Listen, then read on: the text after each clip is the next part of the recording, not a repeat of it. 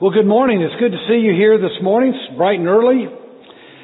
Did you know that every January, in the blistering cold of a Minnesota winter, 30 mushers, along with their teams of 9 sled dogs each, they strap on all the determination they could muster, and they strike out on a 500-mile sled dog race across Minnesota and part of Canada. In 1987, the first woman entered the race. We're talking pioneer kind of woman. They said it was impossible for her to win or maybe even finish. Well, she pressed on through the bitter cold and the howling blizzards, the dark nights and the grueling days, and against all odds, this woman won the race. And they said she couldn't, but she did. And so she was interviewed by a reporter after the race and said, "How did you do it?" And she said, "Well, I knew others had done it before me, so I knew I could do it." There's nothing as powerful as an example, is there? In 1952, they said it was impossible for an ice skater to do a triple twisting jump. And then in the Olympics of that same year, Dick Button completed a triple toe loop for the first time. Now it's a jump that is mastered by all competitors. There's nothing as compelling as a powerful example. You know, that's the idea that Paul had in mind when he picked up his pen and began writing in Philippians 3:17. In fact, if you turn with me to Philippians 3:17, I want us to discover together how a powerful example can impact your joy in your walk with Christ. So you could follow along with me on the screen or your Bibles if you brought them. He begins this way. He says, "Brethren, join in following my example, and note those who so walk as you have for us a pattern. For many walk, of whom I have told you often, and now tell you even weeping, that they are enemies of the cross, whose end is destruction, whose God is their belly, and whose glory is in their shame, who set their mind on earthly things." Now, does it sound like to you that Paul's being a little arrogant here?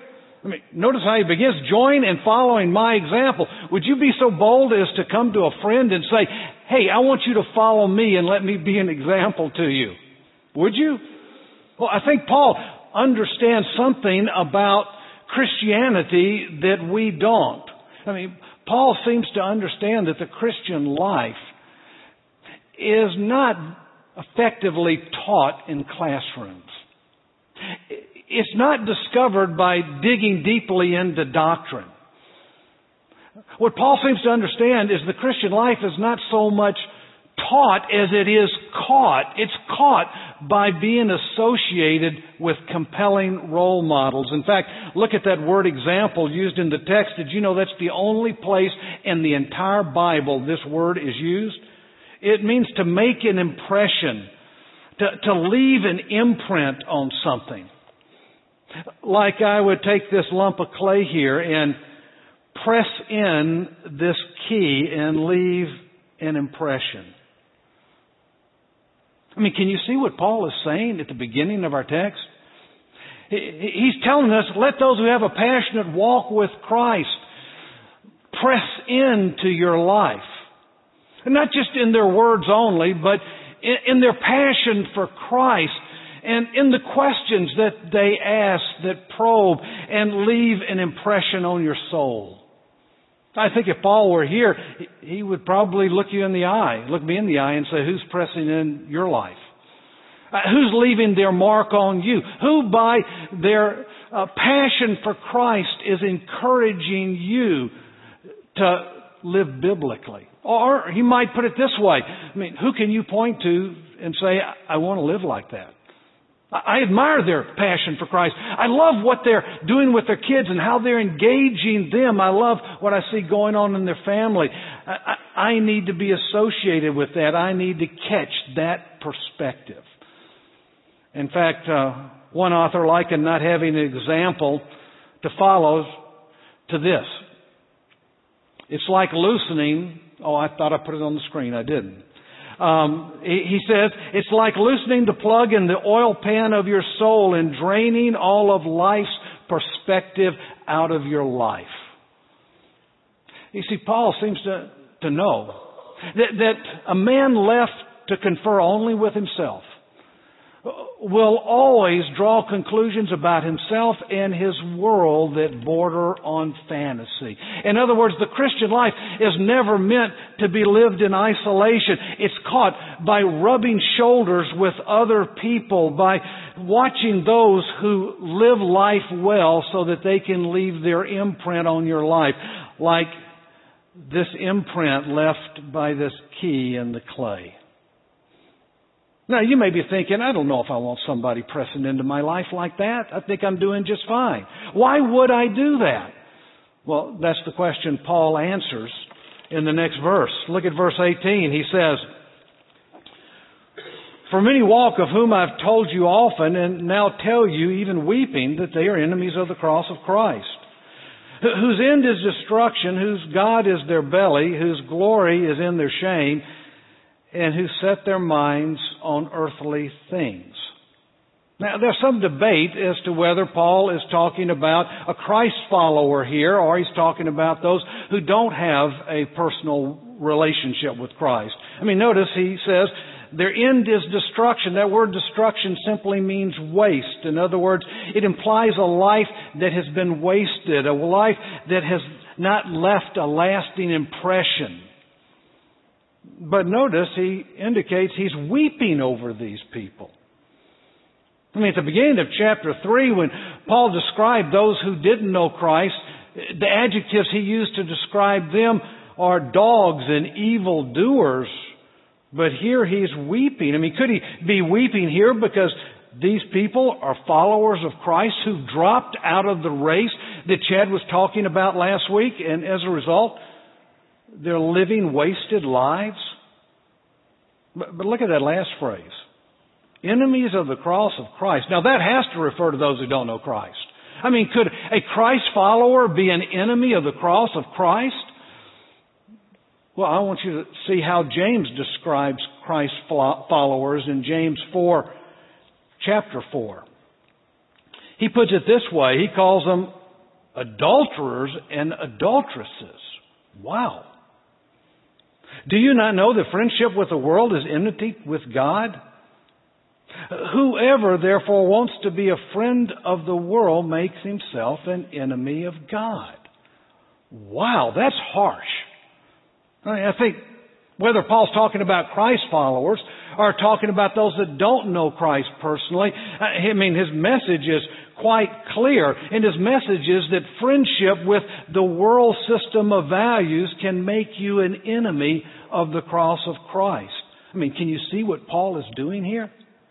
I mean, he is talking to these Christians in Philippi and to us as well, and he's telling us that we need to follow his example. Now, why? It's because you can be easily persuaded by a different system of values, a worldly system of values. You see, Paul understands that the decisions that you and I make on a day-to-day basis are based on our values. Now, you've all seen on TV the game show, The Price is Right. I mean, you got contestants that are competing against one another, guessing the price of different items. And if you know that a can of peas cost about $1.79 each, and you can distinguish that from the price of a car, which is $23,000, you'll do well. Now, if you get nervous or get confused and can't distinguish the difference, then you lose not only the game, but you kind of lose your reputation as being smart before a national audience because you look like an idiot. Now, on that game show, sometimes they'll put 4 or 5 items on a table and they'll ask the contestants to rank those items from the lowest price, the least expensive, to the most expensive. Like a can of peas, a microwave oven, a trip to Tahiti, and a new car. But really, The Price is Right is a game of values, isn't it? I want you to imagine right now that you are playing The Price is Right. Only the items that we're going to value are telling the truth, winning the lottery, loving God, being promoted at work. Which of those has the highest value? Which is more valuable, telling the truth or winning the lottery? I mean, which would you choose, honesty or $1 million? I mean, what do you think has greater value? Is it loving God or getting promoted at work? I mean, the decision you make is based upon your values. Now, when we discuss values, we tend to discuss it in terms of behavior, but I think we need to distinguish between behavior, which is what you do, and values, which is why you do what you do. Values, they govern our attitudes, our thoughts, our decisions, and based on those values, then you end up having certain behaviors. So values kind of lie under the surface. They're invisible. You can't see them.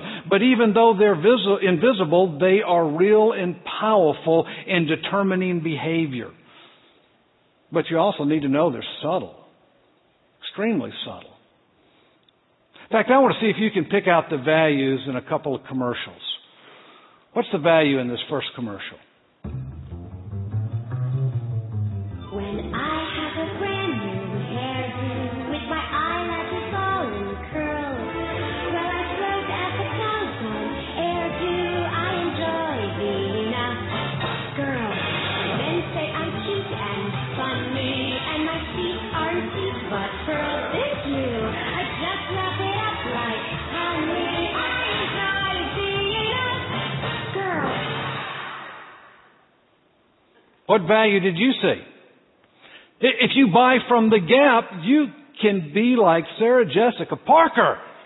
I mean, life can be like a party and gay and happy, and you'll dance, people will hand you flowers. I mean, you can look like her. Now, did you notice they didn't tell you that it was a Gap commercial to the very end? They want you to buy into the value first and then link it with the product. What values do you see in this commercial? Came into this world, we tumbled in head first. All arms and legs, looking everywhere, moving everywhere. You went where your eyes and ears took you. And little by little, you became you. You found tools to satisfy your curiosity because you wanted to see more and do more. And there was something to be found in everything. And little by little it changed. People told you things, where to go, what to do, what not to do. Little by little, the world started to feel smaller. Only it isn't. You're still here, and you're still you. The horizons haven't gone anywhere. The tools you need are right here. So you can throw yourself at the world head first. Again, introducing the all-new Jeep Cherokee.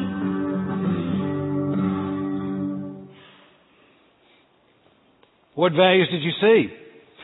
You want to be the adventurer you were created to be? You want freedom from your responsibilities? Buy a Jeep. You'll gain the freedom you deserve. Notice how, again, they didn't link the product until the very end after you bought into the value.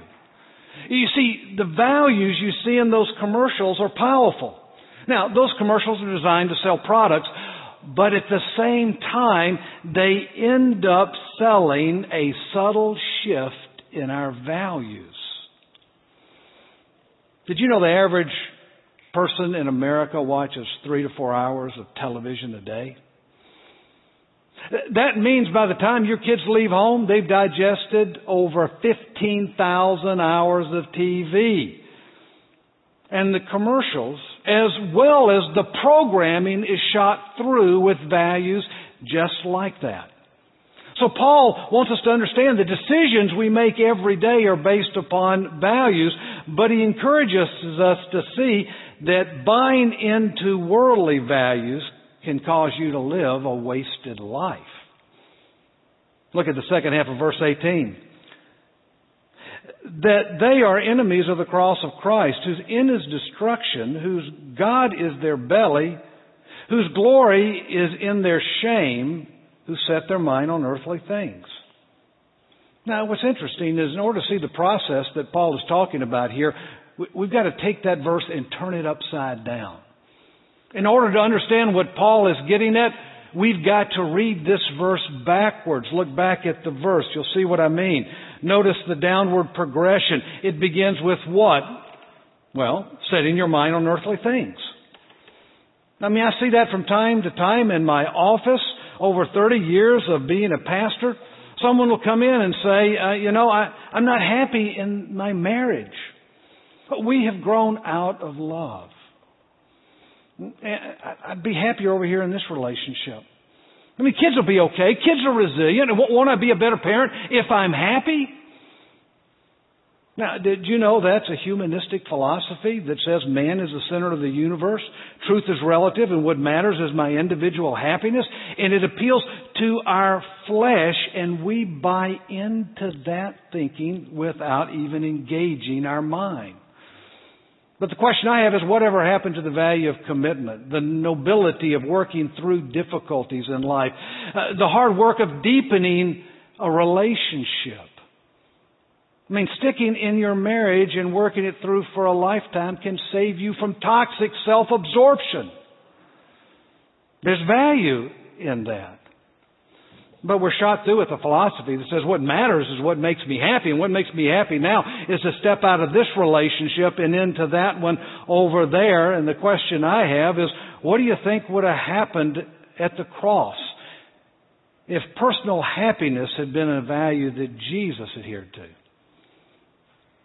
Or we say what matters is what makes me feel good, and what makes me feel good right now is to ignore my responsibilities as a dad. Instead, get on the internet and take a little mental fantasy trip. Did you know that's a hedonistic philosophy that says I pursue pleasure and I ignore the consequences? And in fact, one of the great ironies of our day is we affirm that philosophy of pursuing pleasure and ignoring the consequences, but we fail to see where the decisions we make lead. We fail to see where that philosophy breeds problems in our society, like a generation of kids on drug abuse, or alcohol abuse, or sex addiction, or alcohol rehabilitation, which all leads to despair in a person's life. So it all begins, Paul says, by what? Setting your mind on earthly things. Then notice, their glory is in their shame. In other words, they become proud of the very things they ought to be ashamed of.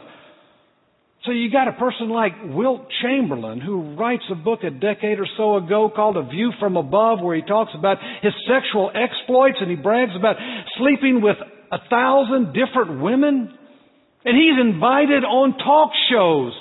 And people applaud him. They should feel ashamed. I mean, there should be shame seen in a life that has been self-absorbed. And then Paul says their God becomes their appetite. That's what the word belly refers to. In other words, the very thing they gave into begins to drive them. It becomes like an addiction. It appeals to their flesh, their own lust. And so to talk to this person about the value of self-sacrifice, the commitment required in a marriage relationship, living a life with integrity is like speaking a foreign language to them. They can't comprehend what you're saying. But the tragedy is what happens next. He says their end is destruction. In other words, their life is wasted. Remember, that's what the word destruction means. It means wasted. I mean, they could have lived a life of purpose and honor, engaged with God, but since they ignored the biblical values and embraced worldly values, their life has little meaning and little eternal impact. But it's really more than that. As a result, it says that they actually work against God. They become enemies of the cross.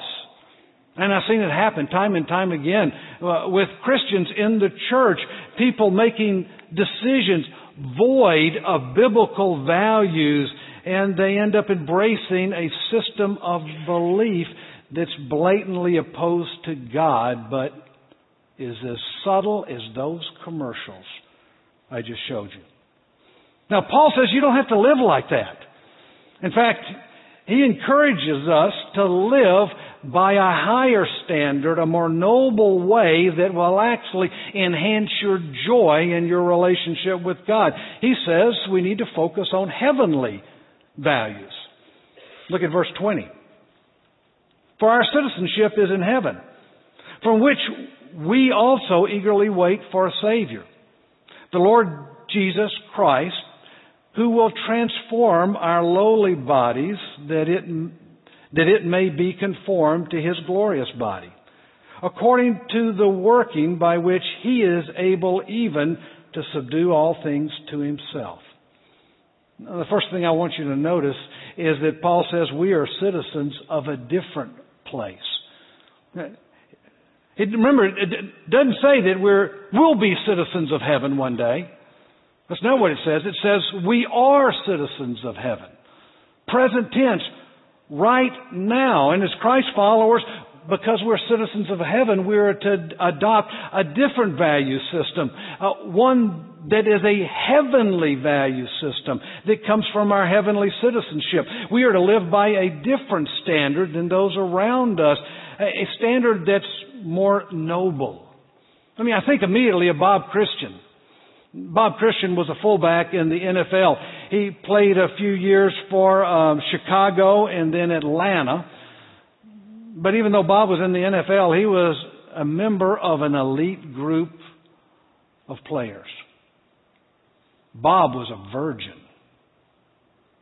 In an interview with the Chicago Sun-Times, he said this, "I'm not ashamed of it.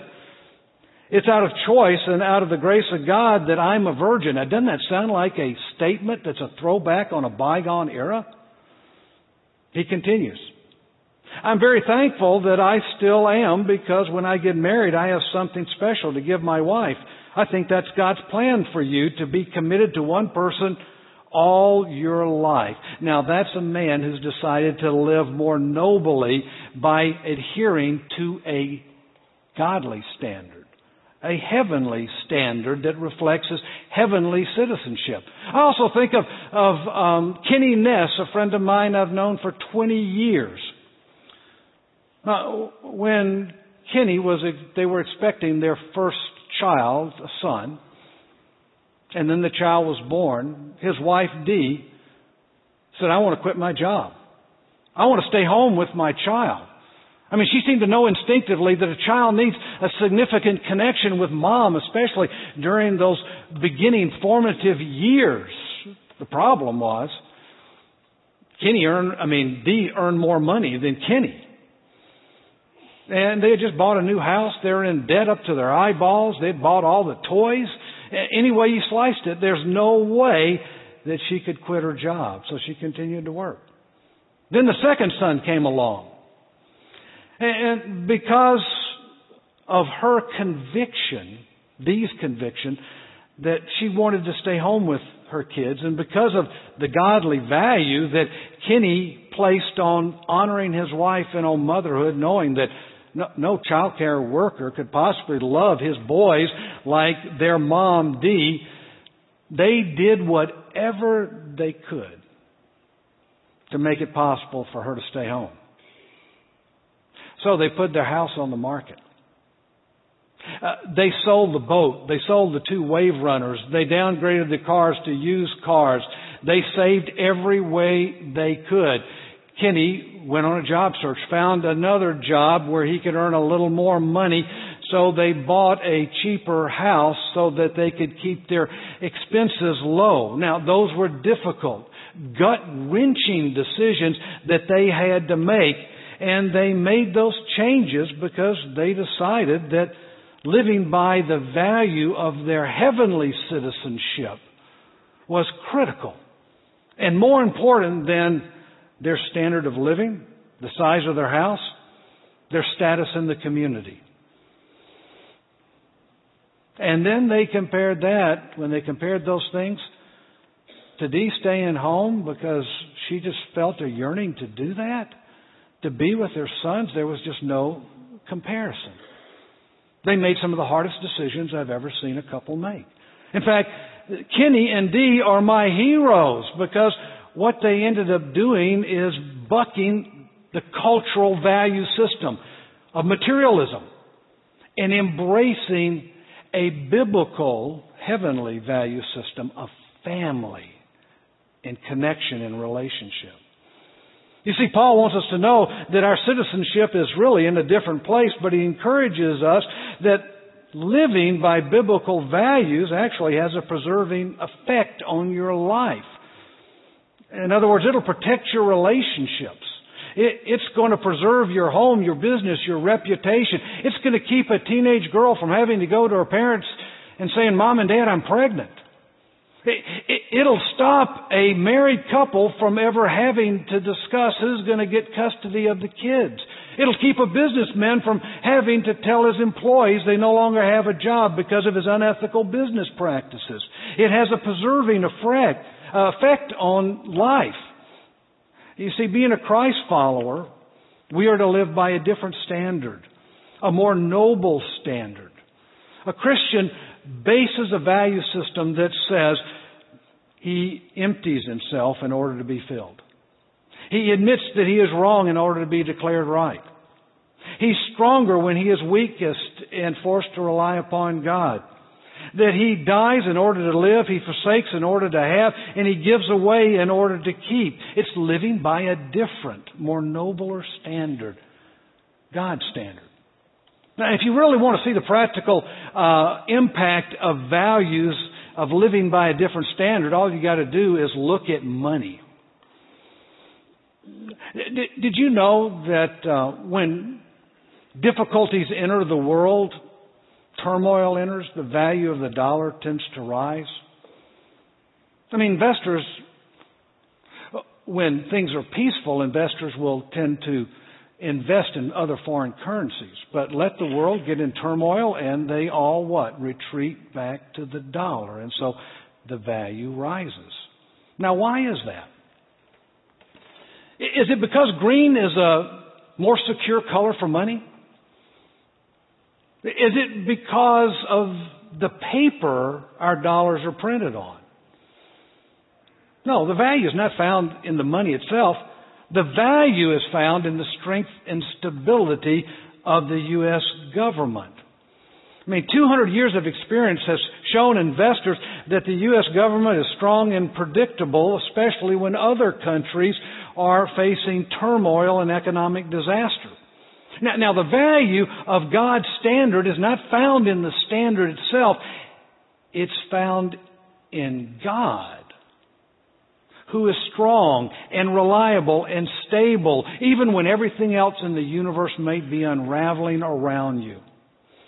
Now, whenever you speak the truth, do the truth, live the truth, you're trading and investing in the strength and stability of God Himself. And every time you lie or trade in deceit, you're investing in a currency that, well, is worthless as monopoly money. It feels like you have a lot. You can count it, but you soon discover that the pretend money of untruth really, it has no real value in the real world. Now, there is a catch to all this.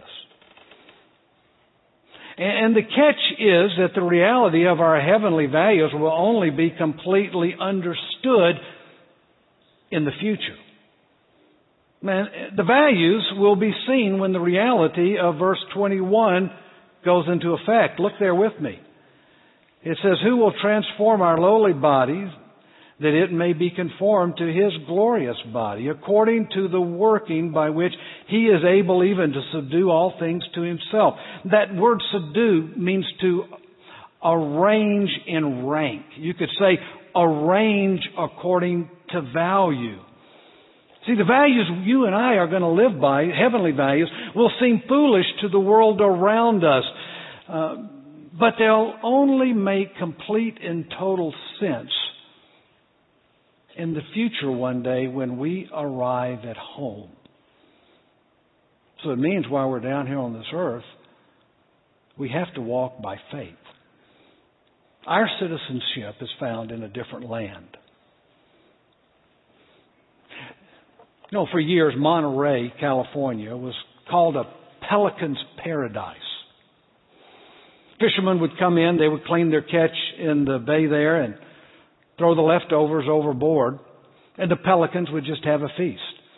Pelicans grew fat and lethargic and sassy. They totally forgot how to fish. They just simply showed up at the end of the day and enjoyed a free meal. Then the city of Monterey passed an ordinance that didn't allow fishermen to do that. They had to dispose of their waste a different way. But no one told the pelicans. They kept hanging around looking for their free handout. It didn't come. They didn't go fish for themselves. They didn't forage for food. They just sat there in the water. That's all they knew. And they began to grow gaunt, and some of them starved to death. And so to avoid an ecological disaster, the town fathers of Monterey did something unique. They went about 500 miles south and got a southern pelican and brought that southern cousin up and planted him in the middle of the Monterey variety. And this southern pelican, he didn't miss a lick. He immediately began fishing for himself. He began foraging for food. The other pelicans were standing around looking at him, wondering, what is that? And eventually they began to catch on. And they began doing the same. You see, what Paul is saying here is follow my example of living by heavenly values. And when you do, you need to know you're trading in heavenly currency that's backed by the strength and stability of God Himself. And that will impact your joy like nothing else. Father, thank you. Thank you for this hard-hitting passage. It leaves us feeling a little on edge, a little uncomfortable, but by faith we know that your values matter. And even though we can't see clearly from where we sit today, we know one day we will see clearly. And would you give us the insight to see your values as we read the Scripture, and then give us the courage to implement them in our lives. I ask you to do that in your powerful and authoritative name. Amen. I want to thank you for coming. If you came wanting to give, offering boxes are out in the hall. And if you're new at Horizon, we'd love for you to stop by the Hearth Room, third door on the left. And we have some people down there that would love to put a name with a face. And we'll see you back next week.